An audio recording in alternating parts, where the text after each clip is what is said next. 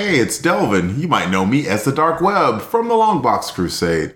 Yeah, let me tell you a little bit about what you're going to be listening to. This has Come Out to Play. It's a New Warriors podcast based on the 1990s series, The New Warriors. The New Warriors ran 75 issues, and Jared, you might know him as Death Probe, possibly the yard sale artist. Jared and I are covering all 75 of these issues, and we're doing it on YouTube channel. Since we have an awesome DJ in Pat Sampson, aka DJ Cristados, he's going to take these and he's going to strip the audio from the YouTube recordings that we do every second Tuesday of the month, by the way, if you want to listen there. He's going to take those recordings and he's going to just give you the audio recording. So if you're a little bit busy, like most people are from time to time, you have an extra opportunity to be able to just listen to the audio. So a little bit of a warning. It's going to be a little bit rough as, you know, some of the things are going to be comments and stuff that happen right in that moment, but you still get to listen to some New Warriors goodness. Have fun. And remember, New Warriors, come out to play.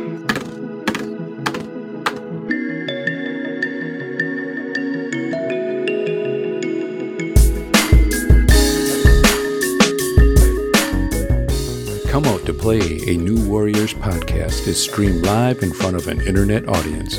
You can join in on the live stream and chat every second Tuesday of the month on YouTube, Twitter, and Facebook. Just search for and follow Longbox Crusade. New Warriors, come out to play.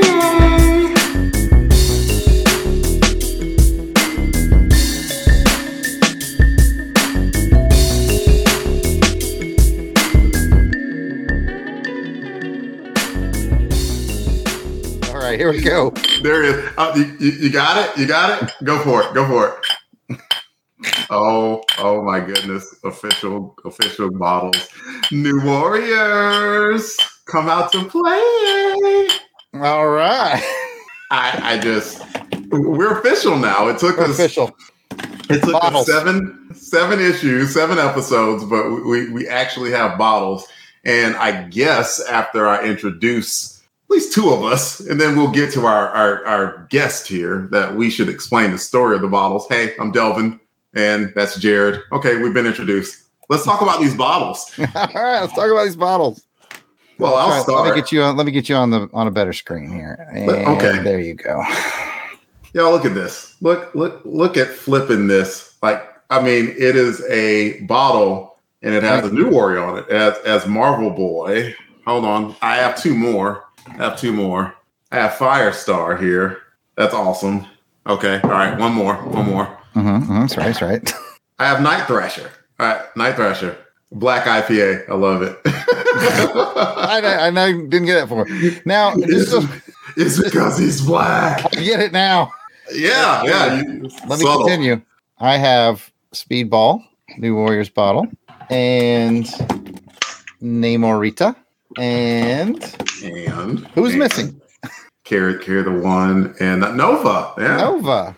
Yeah. Now, I don't know about you, Delvin, but mine comes in a very nice carrying case with the name of our show, a little bit about the show, a little bit about me, a little bit about you.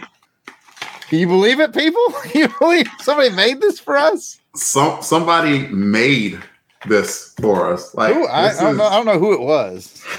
It's a mystery.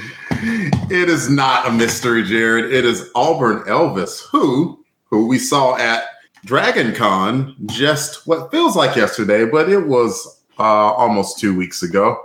And it was a fantastic time. And Jared had a table there, and the Longbox Crusade, we were there in force as a crew. And so everything was awesome. And then, I mean, like, alone, besides the cool bottles, and then Auburn Elvis shows up and he says, well, I want to see you guys. I have a gift to give you. And I'm like, a gift? Really? It is for me and Jared specifically. It's like, I don't know what's going on. And so he shows us these bottles. And you know what, Auburn Elvis, hold on. You know, you did miss it, but for you, hold on. Yeah, we'll do it again. I'm real careful with it because I don't want to break it. Yeah, like if they broke, they broke so on mad. Camera, that would be traumatic for everyone involved. I get like mad, like if I broke one, I just smashed the other one's wall. It's so bad when I broke these. I don't know if the Marvel Boy and Firestar bottles actually start banging until a few issues down the line. Oh. Scott coming in hot. Before we introduce Scott, hot take Scott. That's what we call hot takes. we should introduce, or we should finish the rest of the story. Dragon Con was awesome. I picked up a lot of Silver Age Spidey. I got to see all my friends. I got to see my two godsons, who happen to be Jarrett's sons. So it was a great time for me. And Jarrett, if there's anything that you want to add, do so now. All right. Well, I mean, yeah, I just finished my panel that I did called Creating an Alien, which is a really fun and stressful panel for me because basically a bunch of really smart PhDs sit at the front. PhDs, Delvin. PhD's nuts. Thank you. They sit at the front and they do audience participation, and the audience starts describing. People start putting characteristics of an alien creature, and then the PhDs kind of talk about, well, you know, they basically start with the planet, what's the weather like, all that stuff. They build this whole alien society around it. Meanwhile, I'm behind a blackboard where no one can see, drawing this alien and having to erase it and change it as they come up with different things and all that stuff. It's very stressful. But it's a lot of fun because at the end I reveal it and everybody claps for me and it feeds my ego. But I was just finally coming down from that de-stress, feeling finally relaxed. And then here comes Albernell. I got a gift for you guys. You got to open it. Yeah, I'm always afraid of opening thing that Albernell sends me. But I opened it up and they were both in there. They were back to back in a 6-pack that split out. And again, the time he took to make these labels, you can see the New Warriors label, color coordinated. I mean, he put thought into what kind of beers each hero would be associated with. The labels that he made for the packaging. There's Delvin, there's me, and there's the story of our show. And I was just like, wow. I mean, it was very touching and very appreciative. So he has now set the bar for come out to play gifts. Everybody else feel free to compete. That's right. Who wants to touch us? I said, who wants to touch us? You damn it. All right. So with all of that out of the way, I mean, seriously, though, I do want to pass on more thanks. That was seriously one of the more thoughtful gifts I've probably ever received for anything ever. That was fantastic. And I choked up. I really did. That was so great. And with all of that happiness, we have more happiness because we have a guest again tonight. You know, we had to figure out how to top Jason, the Weasel Skull, and I think we found it. He is more experty than I am when it comes to New Warriors, and you could tell by the comments because 75% of the facts came from him. Actually, it's Scott O'Neill. If you can bring him up, you know, live. I thought it was Jason the whole time. Now that I've zoomed in. Yes, it is not your brother. It is Scott. It is Scott O'Neill. Like, he is a provider of knowledge to the show. He has to be on. So, Scott, welcome to the show, man. Good to be here. Well, you're a newcomer, so we should ask you a couple of questions. Not at the same time because I'm slow like that. But number one, please tell us, what was your introduction to the New Warriors? Appropriately enough, it was issue number 7. Oh, nice. Good time. I was, I think, 10 years old. And living in a town called Tunkhannock, Pennsylvania, where the mascot was the Tunkhannock Tiger, and you know, all the sports teams had tiger print things on them. And a comic store had just opened next to the school, and I saw a comic book with a tiger striped character. And the way the 10-year-old mind works is like, I will pick this up, and had every issue since then. Picked up the first 6, and it was just a random, goofy 10-year-old connection. That is awesome. That is a great story. And I have one more question to ask. And what's your ideal New Warriors lineup? There is no right or wrong answer. I just want to know who would be in your ideal New Warriors team and why. For me, I'm always going to be partial to the original 6+2. So the 6 that we see in the first issue plus Silhouette and Rage. It's tough to beat. It's a group that's worked. Don't say there's no wrong answer, but that's wrong. I'm just kidding. I'm the show smartass. Wait, you're the show smartass? Oh, is it you?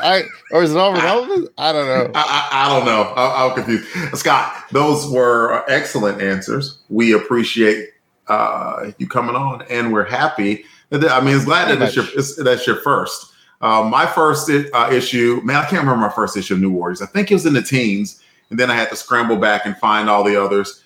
But I was happy to be on the ride. So happy that I'm doing this podcast. My first issue was 6 episodes ago. It was not. It was a few years ago. Oh, that's right. Crusade Miss, you brought the double-sized, what issue was it? Like 50 or something like that? It was 25. 25.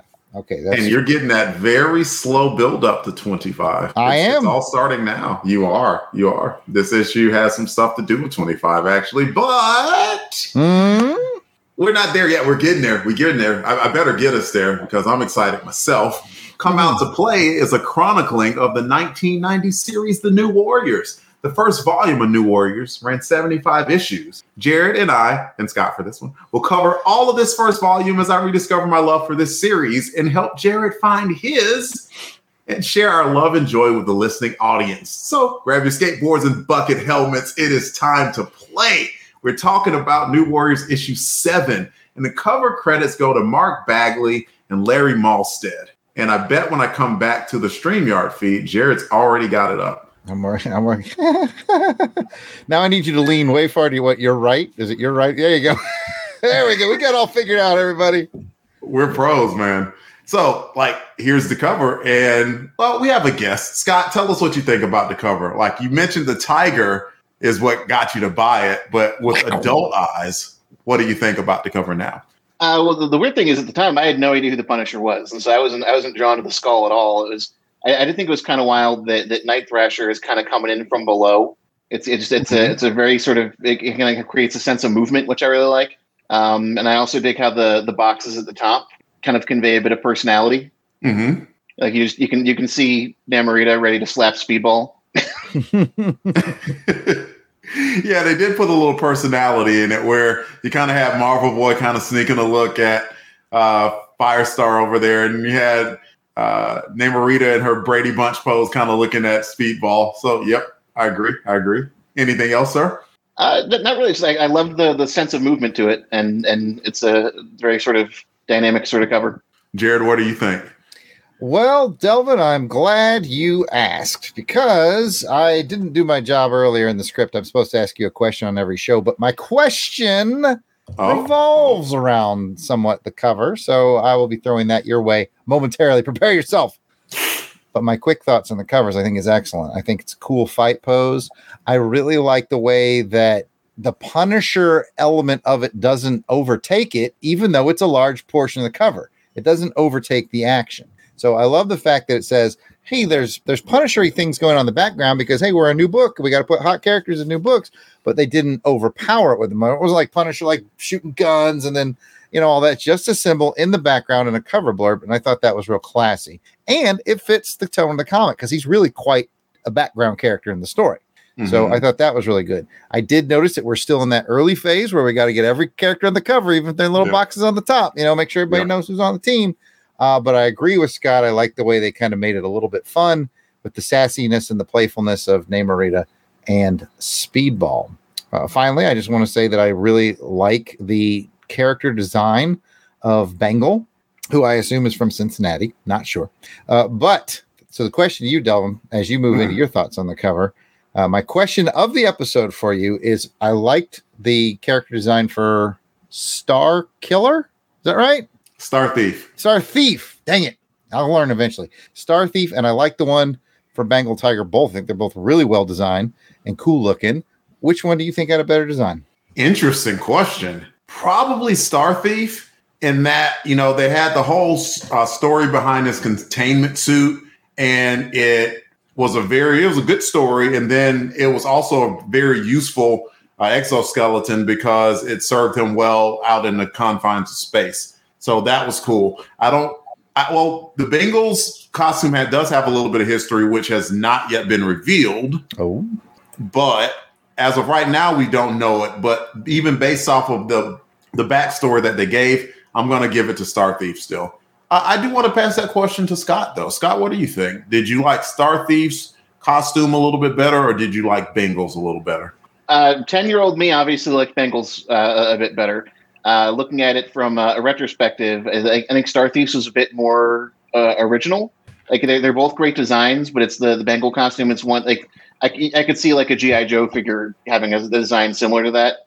Mm-hmm. I think didn't they even do a line like a Tiger Force line or something? I know G.I. Joe did. Absolutely. Yes. Yeah, that's what he was saying. So it's still a really cool look. I just think there's a bit more of an original take in like the containment suit that's housing the irradiated remains of Star Thief. You're right. The G.I. Joe Tiger thing was very popular right around this time. I think it was about 89-ish, and this is 90. So, yeah. Yep. Late Tigers are hot, man. Tigers are hot. Hey, Tigers are always hot. War Eagle, Jared. War Eagle. Yeah, so I should talk about the cover, too. The cover is sneaky great. You know, there's usually sneaky good, but this is sneaky great. Like, I look at it, and the first thing that caught my eye is Night Thrasher in a very athletic pose, you know, on a rope, and he's kicking up, and you've got Bengal and like, you know, looking cool, wielding the size. Size always a cool effect. And they had to find a way to get Punisher on there. And like maybe you could have shrunk the skull and like maybe put like, you know, Frank Castle's head there where New Warriors would be, but you know, may have been too crowded. So instead what Bagley did was use the skull, which of course is iconic, and then had the light streaming from it, which brought the action to the forefront, it just catches your eye in so many different ways. And then the squares up top, that was a Marvel thing for some time. And I always liked it. I always liked the squares on the top. It was just kind of a cool feel of who was going to be in the book. It doesn't tell you why necessarily, but it tells you who's going to be in the book. So I think this cover is sneaky great. And I enjoyed looking at it myself. But I'll go for it. Something I didn't notice until just now when you were talking about that. It's the lighting at the bottom that's kind of doing this. For most of this issue, Punisher's in the van observing them. And the skull being the size it is kind of like, you know, the size of a van, and the lighting looks almost like headlights. Yeah, that's cool. The battle wagon, I think, is the term. Yes, you might be right, Jared. But we should probably rate this thing. We do things on a scale of 1 to 10 here, 1 being the lowest, 10 being the highest. And Scott, what would you rate the first comic that you ever bought of New Warriors? 1 to 10? That solid 9. A man of few words. I like it. Like I'm not used to that on any long box. Well, yes, Jason. Jared, 1 through 10, what would you rate it? I think this is my favorite cover we've had so far. And yeah, I'm gonna go with a 9. I'm gonna go with a 9 too.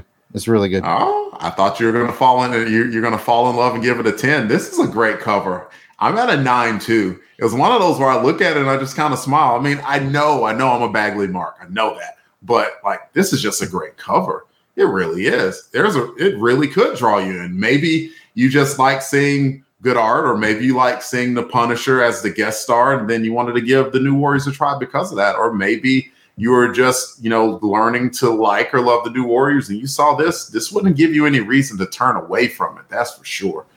Fantastic cover. All right. Here's Jared with the credits for the issue. I probably should scroll to the appropriate place. Probably. And change the banner. All right. We are going to be discussing New Warriors number 7. Its on sale date was November 27th, 1990. Its cover date was January of 1991. Its cover price was $1. Story is by Fabian Nicieza. The pencils are by Mark Bagley. The inks are Larry Malstead. Colors are Andy Yankus. Doesn't even know us.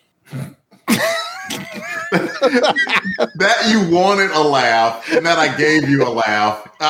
It all worked out. The letters are Joe Rosen, and the editor is Danny Fingeroth. Thank you to Mike's Amazing World of Comics, where you can always find out exciting information like the one I just gave you. And speaking of exciting things, I think it's time for Delvin to do the synopsis. I will do that synopsis, but I just want to, let's see, I'll show Auburn Elvis's comment about how he would give it an 8. Would have been higher if Thrasher getting punched or stabbed. Okay, I got to jump on board there. Auburn Elvis stopped by my table at DragonCon, where I offer free 3-minute sketches. Sometimes they come out good, sometimes they come out bad, but they're free, so you're not allowed to complain. It's the best I can do in 3 minutes. And he actually asked for Night Thrasher getting punched as his sketch. And It didn't come out great, but hey, whatever. It was free. Look, I wore my shirt tonight. I just want to say I'm highly offended by that. So highly offended. Linkovich went all in. He gave it a 10. He admits that he's biased because it was his first book too. But you know what, Linkovich? If there is ever time to mark out, this is it. This is it. It really is. And we can catch up to other comments later after I read the synopsis. So here we go. The title of this book is Hard Choices, and chapter 1, which is this issue, is called The Heart of the Hunter. This issue sees the return of Silhouette. You remember her, right? One-time love interest of Night Thrasher and sister of Midnight's Fire, HBO's newest After Dark series. Anyway, she visited a church where Father James is a parishioner, and they both are attacked by Bengal and are monitored by the other side is Speedball's mom, who went to Brazil with some totally not terrorist and hasn't been heard from in 3 weeks. Robbie Baldwin, they said they weren't terrorists. And I mean, you know what? Let me keep going. Robbie Baldwin, Speedball, is obviously concerned. Both Silhouette and Speedball show up to Warriors HQ one way or the other, and the team divides again, but far less evenly this time. Night Thrasher goes with Silhouette, and the rest of the Warriors go with Speedball. The Warriors end up being stalked by a new superpower team called the Force of Nature, and Night Thrasher gets to put Bengal down only to be confronted by the Punisher, whose name I totally didn't whisper early on. There are a few other things that happen as well, but I'm sure Scott and Jared will be filling us in shortly, and that's where you gentlemen come in. All right. Scott, you are unfamiliar with, well, no, you're not. You've listened to the show. You know we talk highs or lows, but bring up anything that you want to. Now is the perfect time. One of the things I love about this issue, especially after the last two, is the whole tone of it is different from the issues we've had thus far. So it's like the Star Thief two-parter was very sort of, high stakes, fights everywhere, people in a panic. It was very a two-issue, very action-paced sort of story. Mm-hmm. And then the whole tone here, right from the first page, it's more like psychological realism. It's more about like why the characters are doing what they're doing rather than what they're doing. There's so much sort of internal monologue, and you're getting deeper into these characters than we have at any point yet to this, in the first 6 issues. So not just seeing how they interact with each other, but like why, who they are as characters and as people. Yeah, absolutely. I noticed upon my second read that there were a few points of view that were brought up in the book. There were Speedballs, there was Punishers. Am I missing one? I know those two, and I thought that was kind of different because usually in a book, the point of view usually stays with one character, even in a team book, and this time it shifted around. It opens with Silhouette and her internal monologue. Thank you. Yep. Mm-hmm. So that's 3 at least from the book, and that is something that's unique. That's something I don't really see a lot in comic books. So, Jared, what do you have? Well, I have my usual screenshot walkthroughs. So I understand that Scott is our guest, so I'll love him to do the majority of the talking, but I'll start putting shots up. I brought 7 pages this time because a lot happened in this book. Wow. So let us start with the title page. Why did I include it? Because Bengal's got a cool costume design. That's a really great drawing. So who's got questions? There aren't really any. That is a great drawing, and I don't even have anything else other to add than that. Scott, do you have any better words than I do for that? Well, it's also the monologue is introducing us to Silhouette really as a character, because in issue 2 we saw her as Dwayne was doing his flashback, and then we had her pop in at the last second for the "You're no brother of mine." But beyond that, we really haven't gotten to know this character. And so we really get introduced to her personality right on the first page. I didn't really read it. I just looked at the pictures, but all right. I'll buy that. Jared, go ahead. All right. That will bring us to my next page, which I selected this one. This one has a lot of teenage angst and fake teenage angst. I put up all these posters and stuff, but this is not even really the music that I listen to. This is what I listen to. I'm just trying to get your attention. Like, I bet when you read this as a teenager, you were like, Speedball's the coolest. But as I read it as an adult, I was like, I would smack the crap out of that kid. You act like you have a 15-year-old. Yeah, if my son was all this crap to me, I'd basically be like his dad. I'd be like, okay, whatever. I'll be downstairs when you're ready for dinner. I tell you, it's weird how things change, man. It's weird how things change. I find myself, watching The Breakfast Club now and much more associating with the vice principal who's supposed to be the bad guy. So that's how life changes on you. But I get what they were going for. I'd definitely be interested in you guys' perspective, having read it at that age. But at this age, I'm just like, oh my gosh, shut up, people. All right. Before we start breaking out some Landslide by Fleetwood Mac, let's see what Scott has to think about it. Well, it's this is one of my favorite pages in the issue. And I even as a note, I wrote that like Speedball needs to take every writer who's going to write Speedball into his room, because I think a lot of writers since Volume 1 of New Warriors haven't quite gotten what the character's about. Like, and they treat him as like a happy-go-lucky, impulse kind of like Impulse from DC kind of jokester. Mm-hmm. Mm-hmm. Whereas, I mean, from the first appearances in like the limited series, the 10-issue one from the 80s, and then all the way through the Warriors volume. Like the jokes kind of come from a place like he's a kid whose parents are splitting that put him in the middle of it. He's also a narrative where it's like his dad is vehemently anti-superhero and he's a secret superhero. And so it's, I've made an argument in other places on social media that especially for 1990, Speedball's storyline with his parents, especially his father, is about as close to like an LGBT coming out narrative as you can get for a character at that point in time. Where it's like he's trying to hide from his father that he's a superhero. His father hates superheroes. And here he's like literally like, freaking out his father. He's like, it's an act and you never try and look through it to see who I really am. And so this is like the beginning. This is like the first page of that narrative. So I want to say I'm somewhere in the middle between you two, but I'm not sure where I am. I got why Robbie was doing the things that he was doing. Like, him and his dad, you can tell that they aren't, not that they don't get along, but that they're kind of just different. And then maybe it's possible that, the dad is just busy all the time and has a busy job and is kind of leaving his son to his own devices. But at the same time, I can see why a 15-year-old might think, well, hey, you're not paying attention to me the way that I want to be paid attention to, which has some validity to it. Not all, because as teenagers, you think you know everything and you don't, not even half of it. But at the same time, feelings are valid. There is that too. So that's my long way of saying, Jared, I do see where you're saying, I'm not a dad. I don't have a 15-year-old, but I do remember being 15. So I kind of relate to him, even though I am more at the Justin Baldwin stage of my life.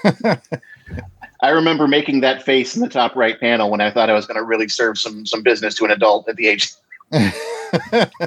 Yeah. You're not even ready. You don't even know. And then like, you end up with the face on the bottom right panel. In reality. Yeah, Mom and Dad, I told you. Can I get allowance? Yeah, told you. All right. Before we sound any more old and crotchety, let's go to the next page. I am known for my old grumpiness. I'm a 68-year-old man trapped in a 45-year-old man's body. All right. The next page I brought was this one where Firestar and Namorita, they have their own little subplot going on about these, let's say, less than reputable, perhaps, businessmen. This was a classic case. We're sort of seeing, I think, the end of it. It was a classic case of don't judge a book by its cover. Had a guy look like he was shooting up the place, but he'd brought blanks and he was really just being threatening because he wanted to find, I think it was his sister or his daughter. I can't remember which one. Sister. I want to say it was his sister. Yep.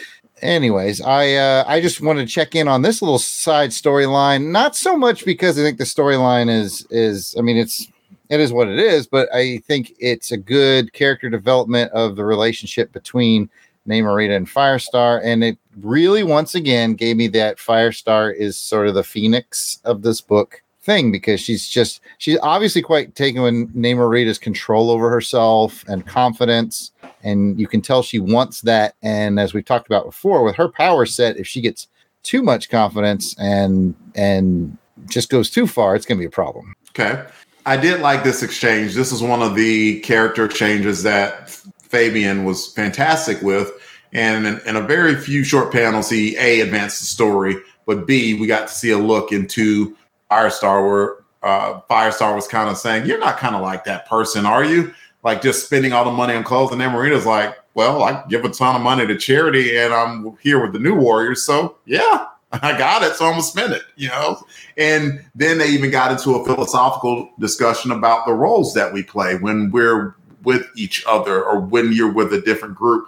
And I kind of like that too, because I mean, that's for certain. You know, if I'm at one place, like say practicing jujitsu, I'm one guy. If I'm here, podcasting, I'm a different guy. And I do understand that too. So I thought those are very interesting panels. I thought it was also good, the stuff that you were talking about, Jared. What do you think, Scott?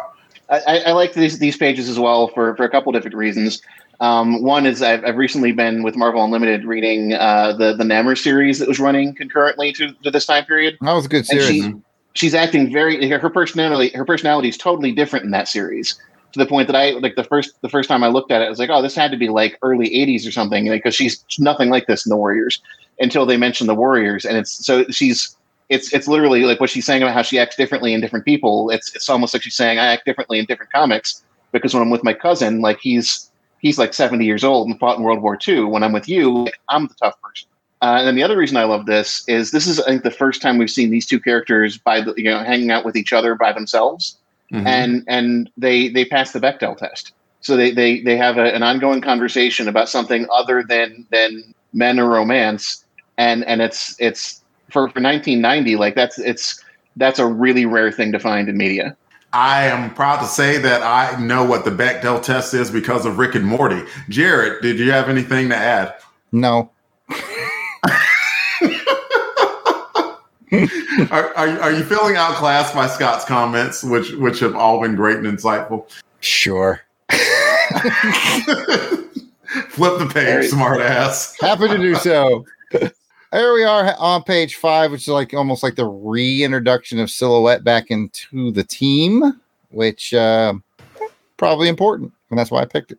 Well, she did come back to the team. I would be interested to know how she knew where the headquarters were. She's never been there before. Good question. Yeah, very good question in my mind. So thank you, me. But yeah, I would be interested to see how she knew her way back. But it was a very cool and dramatic introduction for her back into the team, to where she falls into, the team, like in every sense of the word, naked and unprotected and in need of help. So it was very good.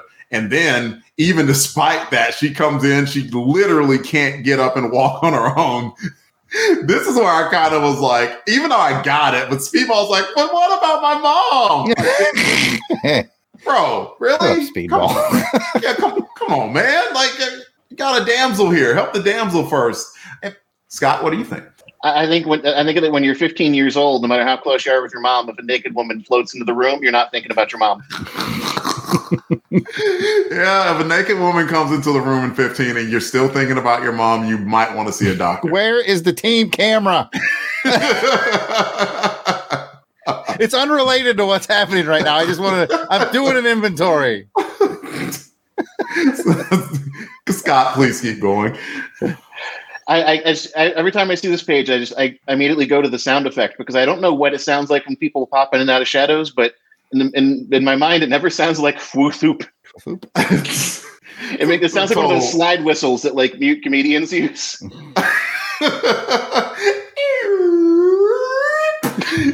Which makes her power that much more entertaining, if that is what it sounds like. It's either that or she was doing a very cool car stunt in a Bond movie.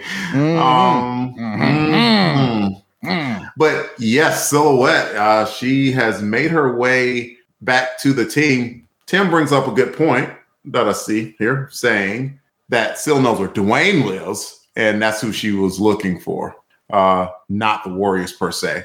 That's fair. I think that is a fair statement. Next page, sir. All right. Still don't know who this is or at all. So we're 7 issues in and I still have no clue. They've had this storyline running in the background this whole time. You're like, who this is? And I'm like, no, I don't. I still don't know. I know Scott knows who she is.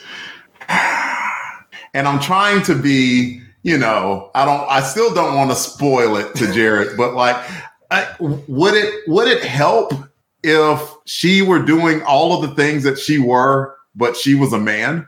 The only other, like I said, the only ones I can ever tie to Egypt in my memory is Apocalypse and Kang, and you've given me the thumbs down on both of those, so I got nothing still. When it's revealed, you're gonna say, "Oh yeah, I knew that." Okay, I look forward to this moment. In Jared's defense, like if you didn't read the Nova series from the 70s or the New Warriors, or like the handful of Fantastic Four, like has he really been in a lot other than like Nova and the Nova FF issues and the Warriors? I don't think so. And I thought that Jared may have read some Nova, which is why. No, not really. No. The most likely place you would have seen the character associated with this is in in one of those annual events where a storyline ran through 4 different annuals, because it ran through one of the New Warriors annuals and then 3 of the Spider-Man annuals. Oh, okay. So I would probably be more familiar with that, or perhaps you mentioned the FF, maybe from there. So I'll stay tuned. You should stay tuned. And at this point, I mean, this is 7-issue run so far. And I think we have seen this character in at least 4 of the issues. So looks like a pretty big storyline is going to be coming up. And they've spent that much time invested in this lady, whoever she is, finding an old version of herself who was holding the scepter of Ka that she seemed to, looks like it's made her very powerful. Mm-hmm. That part I did get. Yeah. And that's worth getting. Still got It's worth getting. It's from Old Nova. I didn't read much Old Nova. Very little. In fact, the time we read the crossovers with Spider-Man might be the only Old Nova I've read. Who's the guy there in that old Spidey? Do you remember? No, me neither. Remember they were chained up and they tossed like they were chained together. Like both of these heroes that have super strength were like, oh no, a chain. Yeah, we and it doesn't help. That was like early 170s, and we've already recorded 200, which hasn't made it out yet. But been a while. It's been a while, but we'll get to it. Let's go to the next page. All right, second to last. It just shows this one because it's a cool fight scene, and once again, Night Thrasher rides the raggedy edge of Vigilante. I mean, they've kind of played this up a lot, right? Mm-hmm. Like, sometimes Dwayne is snapped, and it just seems like, I'm crazy Dwayne, and I'm going to hurt you. No, I'm going to kill you. Arr. But in this case... you could possibly justify a reason for him being so upset, but I'm talking too much. Scott, what do you think? I just love how his skateboard has a switchblade. I mean, I assume they all do. Because I think it's the first time that we've seen the blade come out of the skateboard. I also love how he gets literally shot at. His only reaction is, huh? And if I got shot at, that would not be my reaction for certain.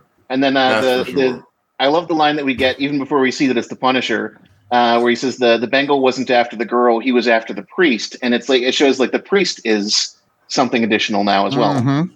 I figured that out early on. Mm-hmm. I had my suspicions. Good suspicions, and I want to at least. Because I feel like I might be the only one defending poor Dwayne here. He's rich. He doesn't need me to defend him. But if I were to defend him, I would say he mentioned in an earlier panel that he loved Silhouette. They're off again on again. But he said, you go after the woman I love or the girl I love. And so he was not happy because every time this Bengal character jumped out, with Diddy Jungle Breed.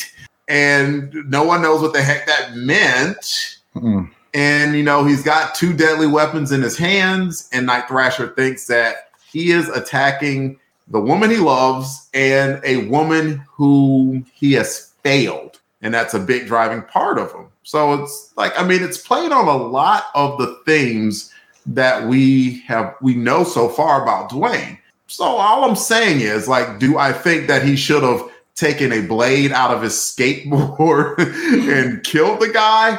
No. But do I think that he had a reason for maybe wanting to beat the snot out of the guy? Yes. Yes, I do. I'll take any, thought to the contrary on that. I'm just learning as I go. Just seeing it fits with the. Sorry. No, go ahead. It fits with the character too, though, because we've seen it before where he kind of has like with the Mad Thinker, where he looked up the police report to find out where she lived to go talk to her when she had not been contacting him. So it's like he's been harboring like that kind of illuminates that moment a little bit more, because he's been harboring like these emotions that I don't know if she's aware of them or not, but it's definitely sort of a one-sided romance at this point. I mean, especially since that very first opening monologue, and it's interesting. I do want to see where Auburn Elvis was going with this. Said he wanted to hear Jared's take on the monologue, lettering itself, and did you notice an artistic theme? But before we get to that, Silhouette's monologue, she was mentioning, just talking about how alone she was and how she missed having the comfort of any companion or friend whatsoever. So she's been by herself. So maybe she takes Dwayne's fervor for passion, or maybe caring about her somewhat. Maybe. All right. Let's see. Auburn Ellis' comment confused. I saw it, and so I started flipping through to look see what he's talking about. It confused me a little bit because he said Bengal's monologue lettering, but it's actually Silhouette's monologue that we see the lettering for. Which is it is more of a unique style. It uses the upper and lower case, which sets it apart from all the other lettering in the book, aside from Punisher's journal lettering, and that's in its own font too. So I mean, it's definitely unique and interesting. But I'm not sure where Auburn Elvis is taking me on this one. I'm sure he'll answer. And there are a few people who commented or had thoughts on. He said, "Oh yeah, I was wrong. I thought it was Bengals." So merry mix up. It happens. And we'll move on. Tony Pennington thinks Dwayne is in love with lust and overreaction is his brand. It fits his motives to fight crime, make people pay. So that's kind of it does. And then Link was saying the Bengal is down and unarmed, not posing a lethal threat anymore, and he wants to stab him. Seemed a bit over the line, but yeah, I've done crazy stuff when I was young and into a chick. Hopefully not that crazy. Let's not get anybody landed in jail here off of a simple podcast. We got one more page to go, right? We do. It's one last one. I bet you know what the last page is. The splash at the end. It is. It's the splash. Real quick to go back and then go forward again, I just want to point out what an incredible artist Mark Bagley is. That's really great layouts in action, which led right to this moment. And you could tell Bagley was, well, I'm assuming, but it feels like he was very excited to get his pencils on a named character like the Punisher, because it's a really, really solid drawing. It seems like he was excited to do it. Scott? Like I said, when I first read this, I didn't have any idea who the Punisher was. But it's the pencils pop. I love how the background colors are Thrasher's colors. It just kind of I think it kind of keeps Thrash kind of in the mindset there in a subtle way, and it kind of gives a nod to in the bottom panel to the new villains that we kind of met who kill hotel workers. That's their brand, apparently. Like, if you didn't want to leave a tip, man, I mean, just don't leave a tip. I don't know if they've named all the characters yet, but one of them's definitely got to be called Concierge Killer. Yeah, they have not named the character, so one of them could be CK. But that was not a nice thing for them to do. They interrogated the person behind the counter, desiccated him, burned him, and then blew him away. So we'll talk about that later. I do want to just mention that drawing of the Punisher is awesome. And I know Bagley drew some more Punisher in Amazing Spider-Man, but like just looking at the grittiness of that picture, man, I wouldn't mind seeing Bagley and Malstead do a Punisher like miniseries or something. That's gritty. And usually when I think of Mark Bagley, I usually think bright, colorful superhero-y, but if he like darkened that style, and like came up with a Punisher or something, I would be first in line to get it because that looks great. And our old friend Linkovich, oops, I missed because the chat jumped. Our old friend Linkovich brought up something I noticed too. As soon as you flip the next page, it's a very similar drawing of the Punisher for the NES game, which as a video game aficionado, I will go on record to say is maybe the best game LJN ever made on the Nintendo, which is not a big compliment. It's a solid game. We reviewed it on Comics and Console Crusade on the Longbox Crusade Podcast Network. So if you'd like to hear me, and I think Pat was on that one, and of course Joe November, that's his side show with us, talk about this game in particular. That's available on the if you scroll back far enough. But anyway, I thought it's kind of a neat 1-2 punch because you finish it with the Punisher and then you turn the page and it's, oh, hello, it's an advertisement for the Punisher, so pretty cool. Yeah. And then piggybacking off of our concierge killer, Tony Pennington with the jokes and the jokes. It's checkout time. It's checkout time is the catchphrase. Now, did we miss anything? I mean, you took 7 pages out of the book, but I mean there's a lot going on. Yeah, there's a lot going on. And Scott, is there anything that you remember that you want to bring out in this particular issue? Just some little character moments that kind of very subtly bring up the dynamic between the characters. Like when Nova mentions that he'd read about the Project Earth group and they seem pretty radical, and then the conversation moved elsewhere, but Namorita in the background looks over and goes, "It reads." Yes, that was very well done. Yes, she had another great one in there too. I can't remember what it was.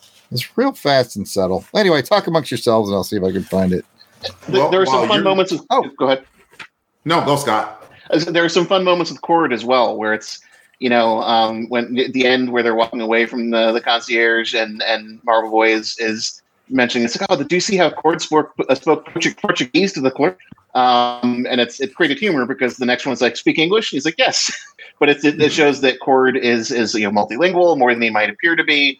And at the same time, when they're kind of transforming out of their costumes and they find out who Robbie is, and he tells them who his mother is, Cord's response is, the soap opera actress? Ty watches her show. I don't. It's on that same page that I found the other cleverness from Namorita, where Nova's talking about, people are talking about unmasking. And he said, well, maybe he's really ugly under that mask or something. Namorita says, do you have a sharp pain in your neck, Richie? And he goes, no, we do. We do. The zingers of poor Nova trying to impress that girl. Not working. It was funny though, because Nita used the same joke when Robbie was gonna when he took off his mask in the spaceship when they were going to not spaceship but the rocket when they were going to see Star Thief. She said the same things, like maybe he's ugly under the mask or something. So it's funny that Nova used the same joke. The team mentioning each other or taking off their masks because they had to in order to blend into Brazil was really cool. It was funny because even if Marvel Boy was still trying to protect his name, as soon as he took off his mask, Firestar was like, Vance! It's like, what are you? That's definitely a key page that I could have added, or I could have added the page that I think introduced us to what Forces of Nature or Force of Nature, whatever that team is called, the bad guys. I suspect they might be eco-terrorists. I don't know. What do you know, Jared? I mean, they clearly said that they weren't terrorists. I mean, if they said they weren't, then they weren't. Tony says, I do find it hard to believe Robbie is into Ruben Blades. Interesting. Who's Ruben Blades? I don't know. Oh, my goodness. He's the guy that makes Night Thrasher skateboards.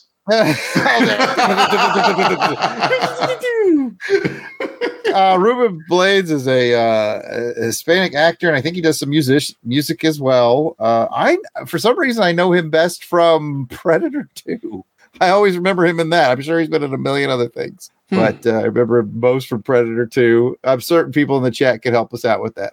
And I'm sure that somebody will help us out with that. But the only other thing that I can think of that we didn't mention was just a very quick vignette with Vance's dad, who Vance is on his way out of the house, and his dad was just like, "Hey, before you leave, could I be a bigot to you very quickly? Okay, and you can go now."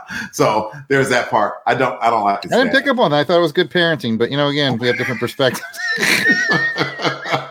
He was just basically like, "I just want to remind you that you suck. I'll see you later." Like, okay, Yeah. good talk, Dad. Thanks. Thanks, Dad. Big gulps. All There's right, like a chair bye. by the door that he hangs out in, so you can toss them on every time Vance walks in or out. Oh, hey, buddy. Quick reminder, you suck.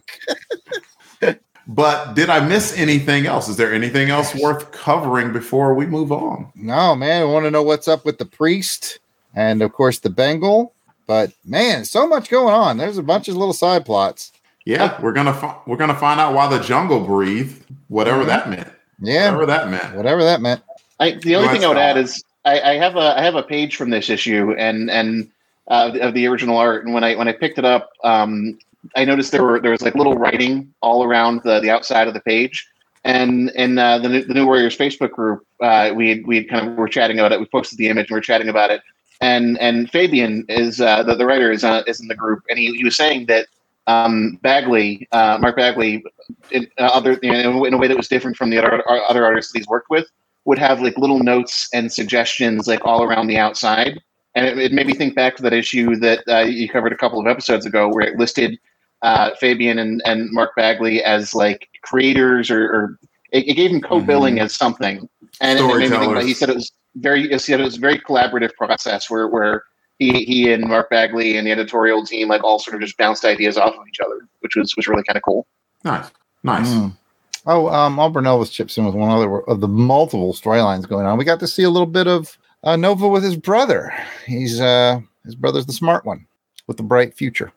Yeah, I think Auburn Elvis might be being sarcastic there a little bit because he asked earlier what did we think about Richard's combo with his brother, and it was interesting the note that it left on where Nova is being the superhero again, but he kind of still thinks of himself as a college dropout, not college, high school dropout, like a loser, and he's like, yeah, what do I do that no one else can do? As he flies off. And his brother very astutely kind of said, yeah, I could think of something that you do that other people don't. So yeah, so I thought it was a good big bro, little bro combo. Like Nova isn't quite ready to tell the family yet that he's resumed superheroing, and just having that conversation with his younger, smarter brother. I liked it. It was cool. It shows the interesting dynamic between the two as well, because Robbie Ryder is jealous of his brother for being a superhero, but Rich Ryder Nova is jealous of his younger brother for being as smart as, and it even makes me think back to part of the reason why Nova is a high school dropout. If you remember back in issue 2, when he had a thought bubble about how he didn't go back to high school when he got back from the Xandar War because he would have been in the same class as his kid brother.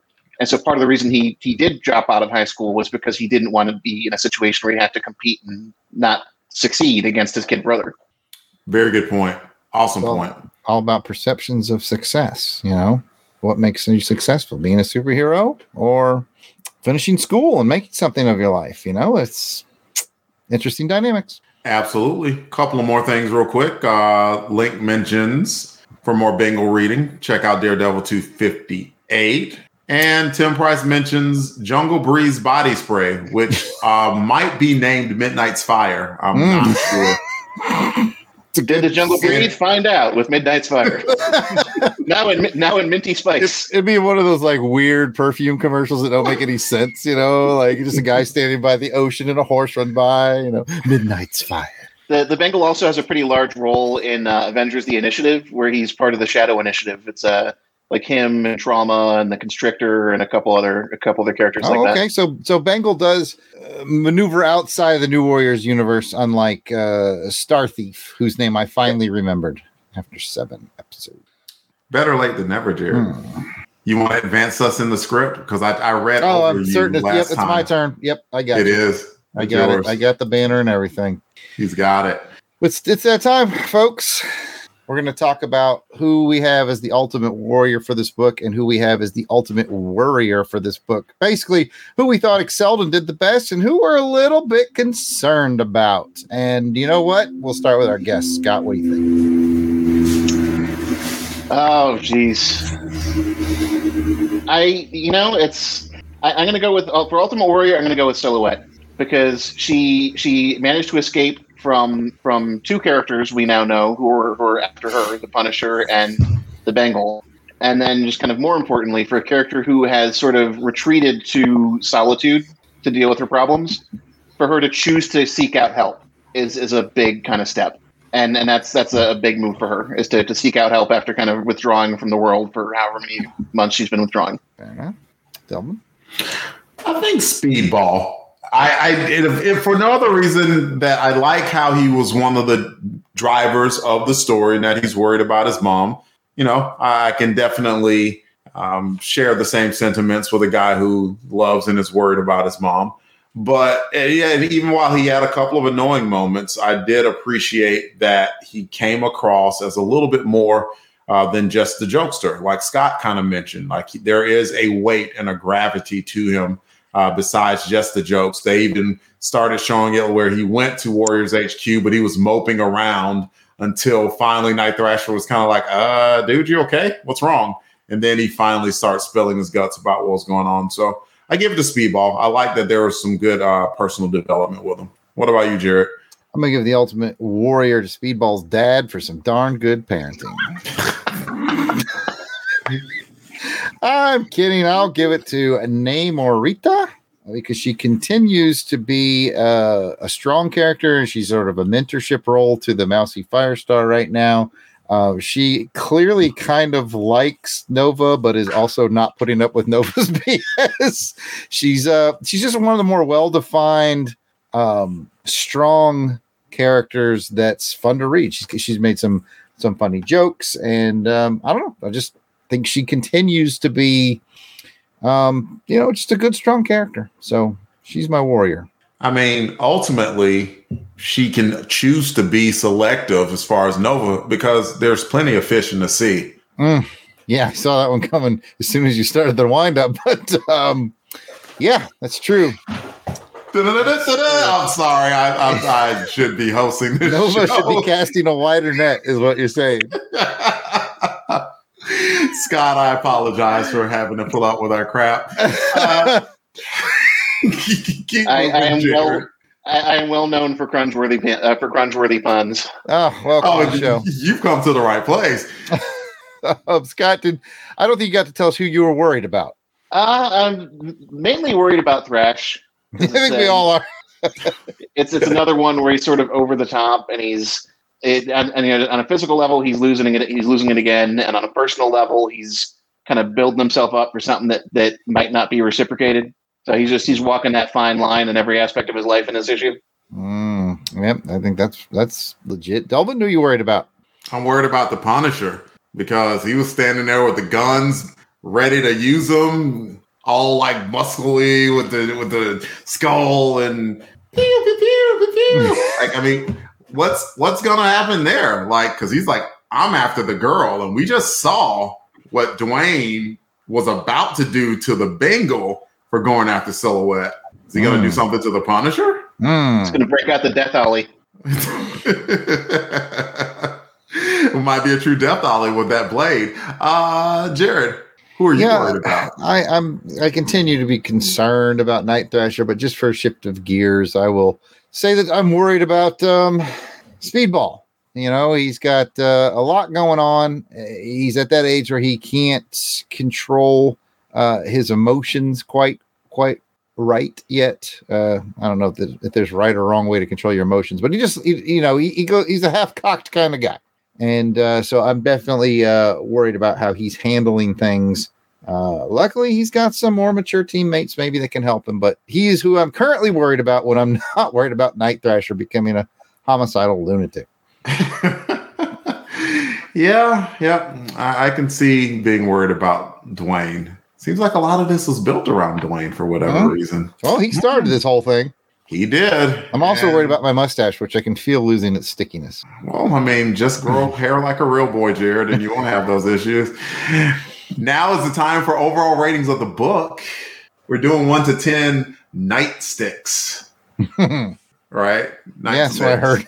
Yes, and we've got to rate this thing. So, Scott, what would you rate your first comic ever, New Warriors 7? I'll still go. I'll stick with the 9, like on the cover. It's another strong issue, building off of several strong issues. I love how other than Terrax in issue 1, every villain they've gone up against has been a little bit gray in terms of whether they're a hero or a villain or somewhere in the middle. I think it's compelling, and we've got several characters kind of falling into that category a little bit. And so it's definitely like a solid 9. Mr. Jared. I like this one because it had so many different threads going at once. It's always fun when there's a lot of threads to follow. So yeah, I'm liking it. I like Bengal's design. I'll go with an 8 on this one. Feeling a solid 8. Delvin. Man, musical genius Joe November. I know you're feeling that 8.5. I am. So I will bump it up to a 9. And the reason why, there were a couple of pages in that book that were just drop dead gorgeous. Like Punisher at the end, Bengal at the beginning. We didn't even talk about the fight scene itself between Bengal and Night Thrasher, where some of those kicks that Dwayne threw at the Bengal, and even coming in on the rope, like it was just Bagley was on it, and Malstead and the colors, like they were on it. That was fantastic looking, just the fight scenes alone. So that's more than enough for me to bump it up to a 9. That, and somehow in those 22 pages, Fabian found a way to advance a little bit of characterization of each of the heroes and bring about a very compelling story of, we don't really know why Bengal is there yet. No one talked to him. Like Silhouette didn't. Silhouette attacked him. Night Thrasher did. Night Thrasher beat the crap out of him. The only one who really seems to know why he's there, besides himself, is Father James, maybe, and it looks like the Punisher might know a little bit too. So we got a lot going on here, and we got a lot to look forward to in next issue alone. So 9's a good place to settle. It was a really, really good read, I think. I'm curious now as to how Punisher did his research in such a short span of time. Like from not knowing who the Bengal was to like knowing all of his backstory in one day. This is like Google wasn't a thing. He couldn't even ask Jeeves at this point in time. It was like 1990. Did he have Microchip? Was Microchip his dude at the time? Not sure. Me neither. I think he did. I think he had Microchip, like, the dude behind the dude. I don't think he was doing all of his research. Let's be honest. He's a former Marine. Like, I'm surprised there weren't a box of Crayola sitting there in the battle van. I'm not proud of that, but I kind of am proud of it. In any event, that is the show. Wait, are there any comments to read before I end the show, Jared? Comments to read. Well, our network founder Pat Sampson jumped in and says he gives it 8 splashes of Night's Fire, which is funny.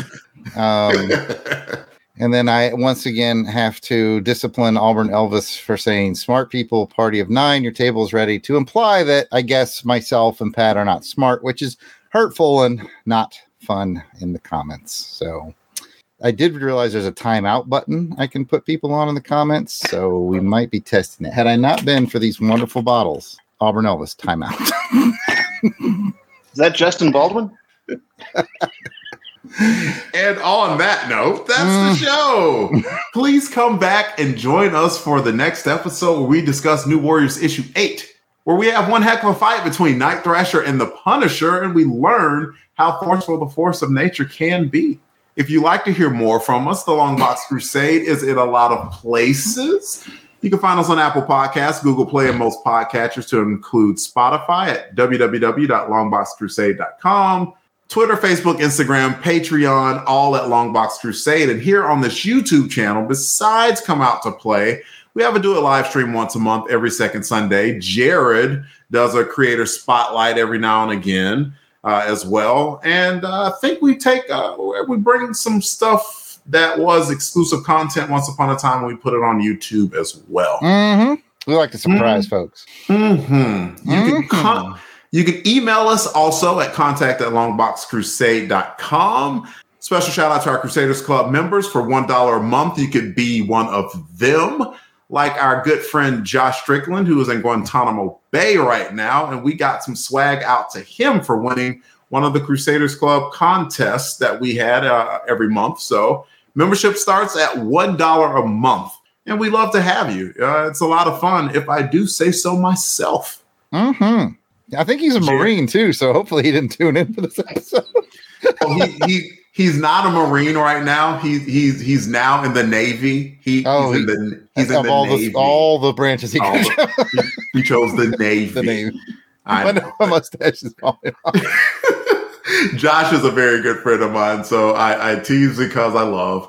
And with that, Scott, dude, thank you so much for putting up with our crap, coming out to play with us.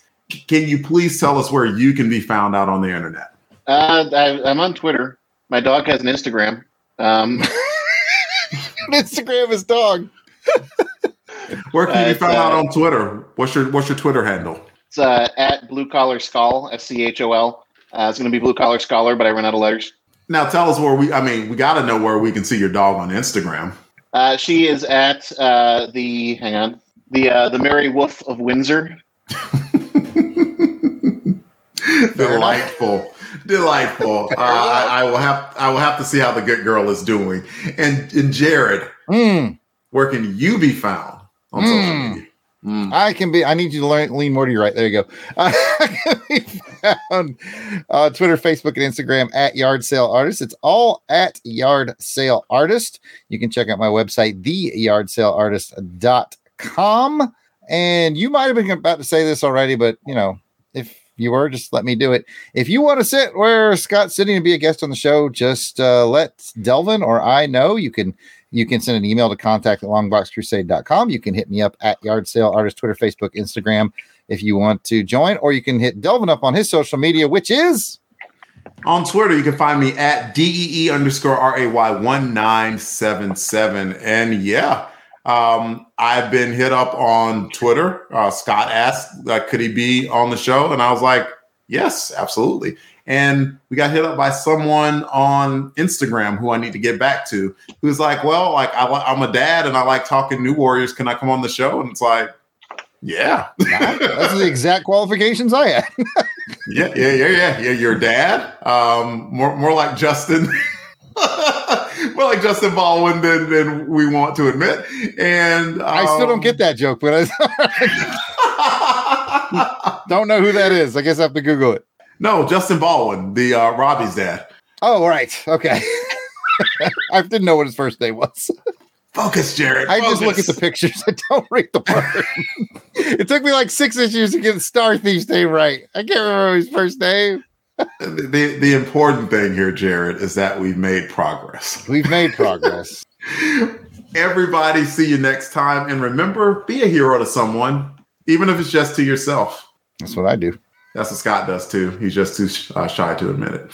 Tony Pennington said it was him, by the way, who wants to be on the show. And I almost put him in timeout for his Boomer Sooner comments, but, I mean, let them have it. I mean, we all have our things, so it's fine. They're about to come to the SEC. They'll get what's coming to them soon enough. We can't talk. Last time we played them, they beat the crap out of us. We were there. What? Into the show. New Warriors, come out to play.